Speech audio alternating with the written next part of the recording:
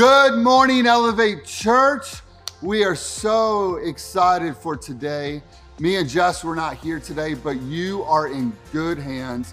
We got a couple of amazing staff members that are going to speak today, and we know you're going to grow in your relationship with Jesus. Right now, coming to the stage, we have one of our very favorite people on staff, and it is Jeanette Prince. We met Matt and Jeanette Prince a little over a year ago, and it was one of those moments when I shook Matt's hand. I knew these people were special. I knew that these people were going to be a part of what Elevate Church was doing. I knew that the Holy Spirit was saying, these people have an anointing and a grace on their life, and I've sent them to Elevate Church to be a blessing and to help us.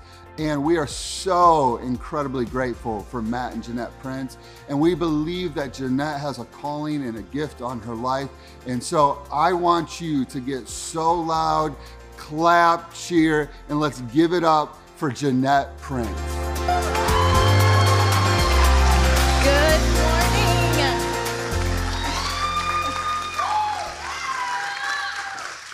Good morning. I am so honored to be here today. Before we get started, I'm also shaking, so let's put that aside. Would you pray with me before we get started? Heavenly Father, I pray today that the words that Pastor Deja and I have change hearts. In Jesus' name, amen. We are going to get started right off the bat in Luke chapter 7, starting in verse 36. And it says, when one of the Pharisees invited Jesus to have dinner with him, he went to the Pharisee's house and reclined at the table. Verse 37, a woman in that town who lived a sinful life learned that Jesus was eating at the Pharisee's house. So she came there with an alabaster jar of perfume. As she stood behind him at his feet weeping, she began to wet his feet with her tears. Then she wiped them with her hair, kissed them, and poured perfume on them. When the Pharisee who had invited him saw this, he said to himself, if this man were a prophet, he would know who is touching him and what kind of woman she is, that she is a sinner. Jesus answered and said, Simon, I have something to tell you. Tell me, teacher, he said. 2 people owed money to a certain money lender. One owed 500 denarii and the other 50. Neither of them had the money to pay him back, so he forgave both of the debts. Now, which of them will love him more? Verse 43, Simon replied, I suppose the one who had the bigger debt. You have judged correctly, Jesus said. Then he turned toward the woman and said to Simon, do you see this woman? I came into your house, and you did not give me water for my feet, but you wet my feet with your tears and wiped them with her hair, and she wiped them with her hair. You did not give me a kiss, but this woman, from the time I entered, has not stopped kissing my feet. You did not put oil on my head, but she has poured oil on my feet. Therefore, I tell you, her many sins have been forgiven, as her great love has shown, but whoever has been forgiven little loves little. Verse 48, then Jesus said to her, your sins are forgiven. The other guests began to say among themselves, who is this that even forgives sins? Jesus said to the woman, your faith has saved you. Go in peace. So what do we know about this woman? We know that she is from the city of Bethany, so where Jesus was at the time, so she traveled within the city. We know that she was a sinner, most likely a harlot and known as such. She entered the house of a Pharisee uninvited, and she had the knowledge that Jesus was going to be there. She used her tears to oil and wash, she used her tears and oil to wash and anoint the feet of Jesus. And we know that she was forgiven of her sins, and Jesus confirms this. So then there's just some things that we can assume. So maybe she was wealthy, or she had saved the oil over time. Maybe she already known Jesus and had encountered him previously, which gave her the confidence to enter the house of the Pharisee. Maybe she had only heard of what was possible through him, and that was enough to motivate her to enter the house. But then there are some things that we don't know, or things that we can't easily assume, but we can learn if we dig just a little bit deeper. And there are 2 things that this woman brought with her. The first one is the oil, which is obvious. The second one isn't so obvious, but she also brought with her her faith. You see, she came with the oil. She didn't get there and say, anybody got some oil? She even made the decision before she entered the house as to how she was going to use the oil. She had faith that what she was about to do was going to be recognized by Jesus. As a result, her faith gave her the boldness to enter the house despite what anyone would say and at the risk of her social status. Somehow, she knew what Jesus could offer her and what that oil couldn't, and that is because of her faith. When we focus on this woman, there's several things that we can see. Her eyes provided tears to wash his feet. And given her being known as a harlot, those are the exact same eyes that willingly saw sin coming in and out. She used her hair to wipe his feet, and that exact same hair was probably used in a sensual way formerly. Her lips, once used for sinful purposes, are now affectionately used, and she perfumed his feet with oil. That same oil was probably used to scent a room or herself in her previous life. And she walked in the house, she walked in a room uninvited just to worship Jesus. That same gesture of walking in a room with strangers was familiar to her. But what does this mean? This woman made the decision before she came. She came with her faith, and that faith came with other things. And you should write these things down. It came with deep humility. It came with complete surrender. And it came with a willingness to honor the only one that could make all of her past right. She brought everything used for bad and sinful purposes to the literal feet of Jesus so that he could make all of those things new and good. This is what faith does. It gives us courage to keep going. It gives us courage to push forward. It gives us courage to build upon something so that we can allow Jesus to work in us. What was important to everyone else in that room, which was the value of the oil, was no longer of value to her. Nothing that she brought with her was of value to her anymore besides her faith. And this created a shift in her focus. Her focus was shifted to praising Jesus for what he was offering her. The weight of her sins was gone, and she could leave in peace because peace was given, and all things once used for bad and sinful purposes were now made good. Romans 8:28 says this, and we know that all things work together for the good. Do you know that that's where we often stop in that verse? We think, oh, God's got it. God will make it work. He works all things for the good. But we forget, if we aren't activating our faith and trusting him completely, that he can't work. The remainder of that verse says this, to those who love God, to those who are called according to his purpose, this is faith. Faith is loving God while coming with an expectant heart and trusting the outcome. But how? I get it. How? And I believe verse 45 in this story tells us, and it says, you did not give me a kiss, but this woman from the time I entered has not stopped kissing my feet. The answer is we wait on him. You see, she arrived before Jesus, not knowing what she was going to do, but not even sure if he was going to show up. This woman's response upon learning where Jesus was came without hesitation. But she had faith and she was expectant. Her actions upon Jesus entering the room demonstrate her complete comprehension of her sins and her complete reverence for her Savior. If we aren't willing to approach the throne of God with deep humility, complete surrender, and a willingness to honor Jesus in his will, how can he work for us? Now, do I think that when she walked away that she regretted walking into that house and breaking that oil? No. I think that she walked away saying, that was risky, but it was worth it. Because this time, walking away from a house was unlike any other walk she's ever known. And have you ever done something that you felt pulled by God to do, but it was a huge leap of faith? This woman risked everything walking into that house, and she walked out ready to move forward for God's will in her life because of her faith. So, how does this relate to you and me?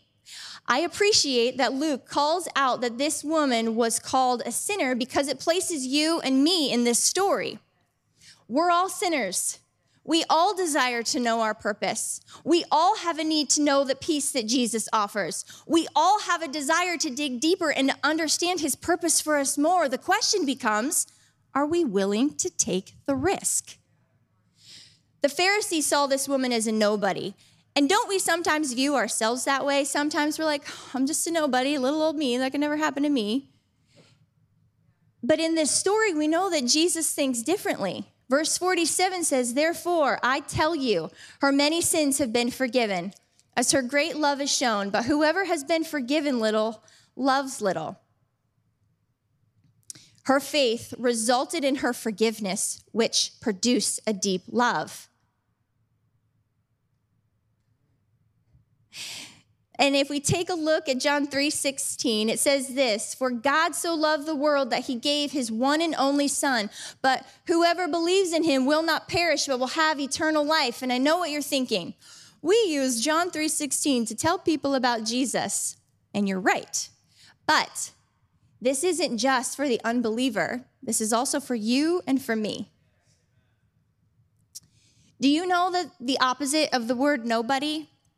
The opposite of the word nobody is anyone, someone, everyone, everybody, somebody, anybody, and whoever.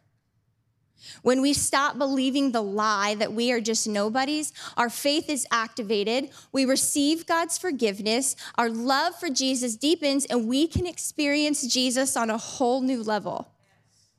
Our constant pursuit of building our faith step by step results in deep humility, complete surrender, a willingness to follow God's will, and it grows our love for Jesus. Now I'm going to tell you a story. When I was a freshman in college, my college boyfriend broke up with me, and I was devastated. I cried every day, sobbing for 4 weeks straight. I exhausted anybody who would listen to me in my breakup story. Until finally one day, my roommate and one of my very best friends said, I'm done listening to you cry. I don't want to hear about it anymore. And I was like, well, that's harsh, but she's right. And so I said a prayer, and I said, Lord, if you want us to be together, make it happen. And I was done crying. But I also should point out 2 things. I was a girl who went to Ohio State and wasn't making the wisest decisions. Sorry, Dad. I also,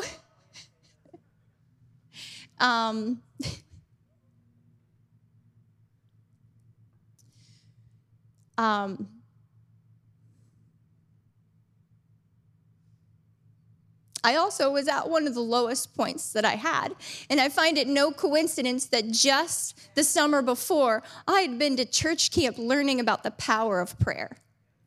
Would you know that 1 week later after that prayer, that boyfriend reached out and said, I want to talk?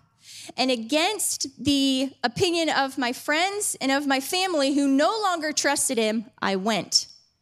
We dated for another 2 years, and he broke up with me again.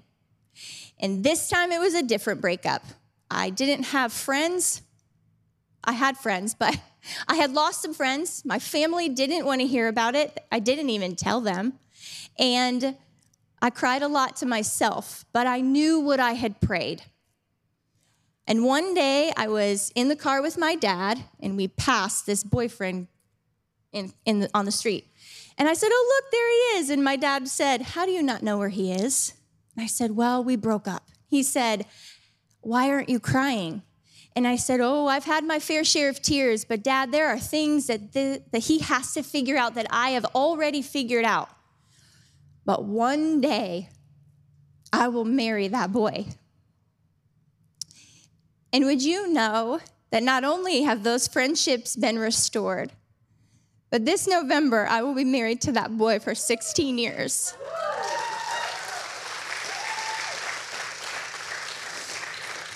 Now, I'm not comparing my story anything to what this woman experienced, but I will say this. I was at one of the lowest points in my life. I knew what was possible through Jesus.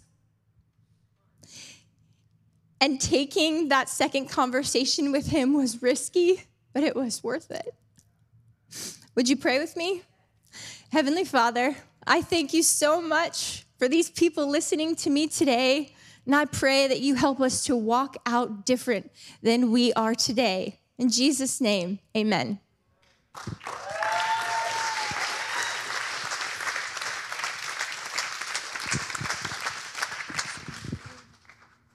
I'm so excited for you to hear from this next person, Pastor Adasia. We have known her for such a long time. She got saved in our youth group at Living Word in Dayton, Ohio, a long time ago. And she has just been so faithful throughout the years, serving in so many different ways and capacities. But she is our kids pastor, and she is our amazing kids pastor, changing students' lives, changing kids' lives. And we are so honored to have her a part of our staff. And I'm really so excited for you to hear from her today and just see the dynamic growth and the amazing speaker she is. So come on, get real loud, get real crazy for Pastor Adasia. Good morning. Thanks, guys. Jeanette did so good. Okay, let's just point that out, all right? I honestly am just so thankful for this opportunity because I love coming back here. I'm usually in kids, obviously, so I love getting to see your face and getting to talk to you and getting to be here. So yeah, I'm so excited. Okay. So I am jumping into the same story, okay? And it is such a special, intimate story in the Bible. And we were praying about a few months ago that we had this opportunity. And the Lord kind of brought this story to my attention. And I was in the car, and the Holy Spirit was just like, what's the value without me? And I really took that in, and he brought me to this story, and I looked at this woman that had this alabaster jar, right? And we look at that, and I thought, what is even that? So, of course, I Googled it, and in Google, right, it talked about the alabaster jar is one of the most expensive oils you could ever own, right? And we look at this story, and I think about how much this woman, we don't know her past. We don't know. All we know is she was a sinner, right? And then we think about her life, and she comes with such faith, like Jeanette said, so much faith that she was like, you know what? I will literally give everything. And when we look at the alabaster jar, she pours it on his feet. And I'm just like, okay, if I had oil to just waste on my feet, that's amazing, right? But I look at this woman, and there's such a worship to that. There's such a love that stirs so deep in our hearts that this woman said, I am going to pour out everything I have in my heart right now. Because when Jesus is in that moment and we know his heart and we know how much he loves us and how much he sees every moment, right? In that very moment, that woman was like, I need to pour it all out. Because what's the cost of my life without him if I don't pour everything on his feet? Everything in my life, every relationship, everything that could be chaotic, everything that could be confusing in this world, right? And when I read that story, it's just like such an intimate moment. So I thought we could just close our eyes for a second. And I want us to just picture Jesus. And I do this with the kids a lot. But in that moment, when we have this moment, we picture Jesus in this intimate moment. He sees all the things we think about. He sees all the things on our heart. He sees all the things we walk through every day. And what's so cool is he's smiling right at you in every moment, no matter what it looks like. We can open our eyes. So as we go into this, we're going to hop in. All right. I want to go to our verse, Matthew 10:39. And it says, if you cling to your life, you will lose it. But if you give up your life for me, you will find it. And when I look at that, I think about this woman, and she just clinged to Jesus. Just a cling, right? Like a keychain. Like, you guys know those little old keychains where you just put it on your little hoop, right? She's like, I'm clinging to Jesus. And there's a moment when I spent time with the Lord, like, here's a little story, but when it was about 2 years ago, I grew up with my grandma. She raised me. And I went through this really interesting season. It was very hard, one of the hardest seasons of my life. But she has dementia now. And she had to go to a nursing home. So I had to, make that new season of life, sell our house, like all those things. And in that moment, right, I'm thinking, this is all chaos. Constant chaos, right? Noise, decisions. What am I going to do? How am I going to handle this situation? And I thought to myself, in this moment, I got to come back to Jesus. Because when I try to make sense of everything, when I try to make this happen on my own, that never ends well, right? Just to be honest, right? And when I come back to Jesus, and I remember this moment, I come back to the kids' room, I was like, I'm going to spend time with Jesus right now. And I just started walking back and forth, talking to the Lord. And in that moment, he literally brought, speaking of perfume, my grandma had a very distinct smell, okay? And I hadn't seen her. It was like during COVID. We couldn't really visit her. And in my time with the Lord, I could just smell like her perfume. And I look at that situation and I'm just like, the world, God is so much closer than anything this world could offer. Anything. And so I look at that situation and I'm like, of course it's perfume, and like the Holy Spirit brought that memory. But I was just in worship and I was just like, God, you are so much closer than the one person I care so much about. You're so much closer than anything that I could ever experience in my life. And that's what I pictured in this story, is with this woman. She comes back, she literally gets on her knees, and she's just like, I'm pouring everything I could have in this moment. Because Jesus is that beautiful. He holds that much glory. And when we worship and we lift up our hands in worship, we're just saying, Jesus, every moment, every chaos, anything I don't understand, you are everything. And so I want to challenge us. Let's cling to Jesus, right? Cling to Jesus in whatever that's going on in your life. The things that you think about, the moment when you lay your head on the pillow, the things that no one else knows. Right? So go ahead, worship team, we're going to come on up. But I'm going to read this last verse. And the Lord really spoke to me about just this devotion. When we cling to him, it's a devotion. It's a loyalty. So I looked up the word devotion. And it says, deep love and loyalty, active giving and showing effort. And I look at this story. When we go back to verse 47 through 50, what Jeanette read, it says, I tell you, her sins, they are many, have been forgiven. So she has shown me much love, but a person who is forgiven little shows only little love. Then Jesus said to the woman, your sins are forgiven. The men at the table said among themselves, who is this man? And then Jesus said, to the woman, your faith has saved you. Go in peace. So I think about devotion, a deep love. You can't have a deep love without peace, right? With Jesus, we have a deep love. There's a peace that comes with that. And every moment, so when I was going through that chaotic situation and I didn't know what was going on, right? Jesus, even though there's noise, things are happening in our lives, right? Jesus comes in and he says, cling to me. I'm all you need.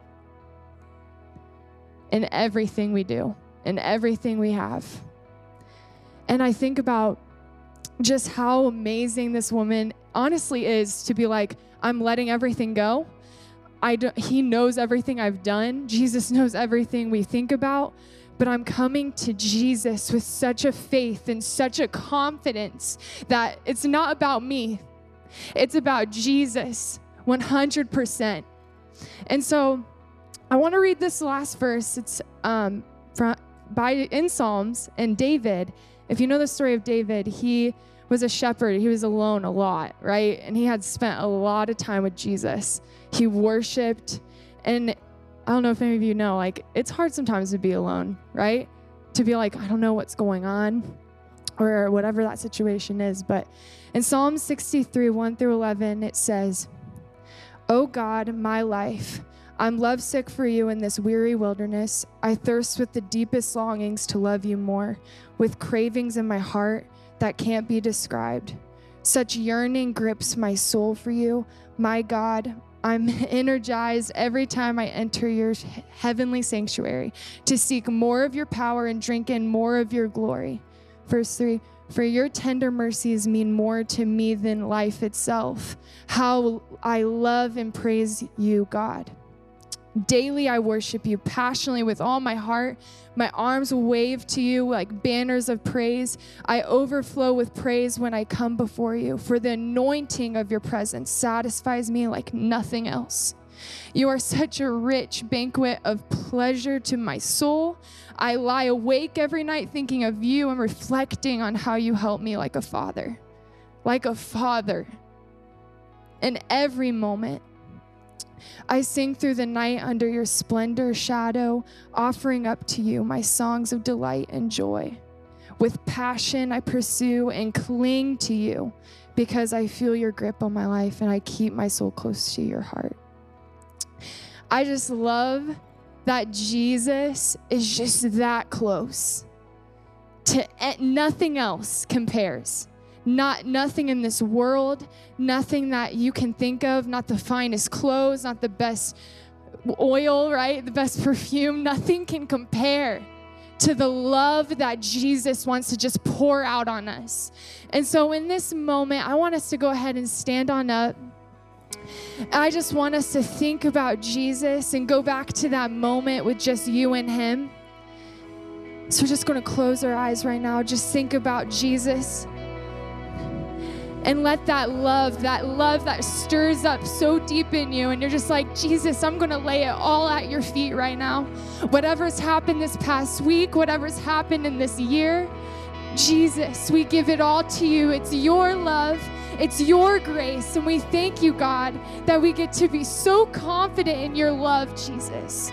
We cling to you like never before. We walk away today with a confidence that we are changed because you are so life-changing, Jesus. Your presence changes everything. So in this moment, let's just close our eyes and just tell him, say, Jesus, I love you. Jesus, I thank you.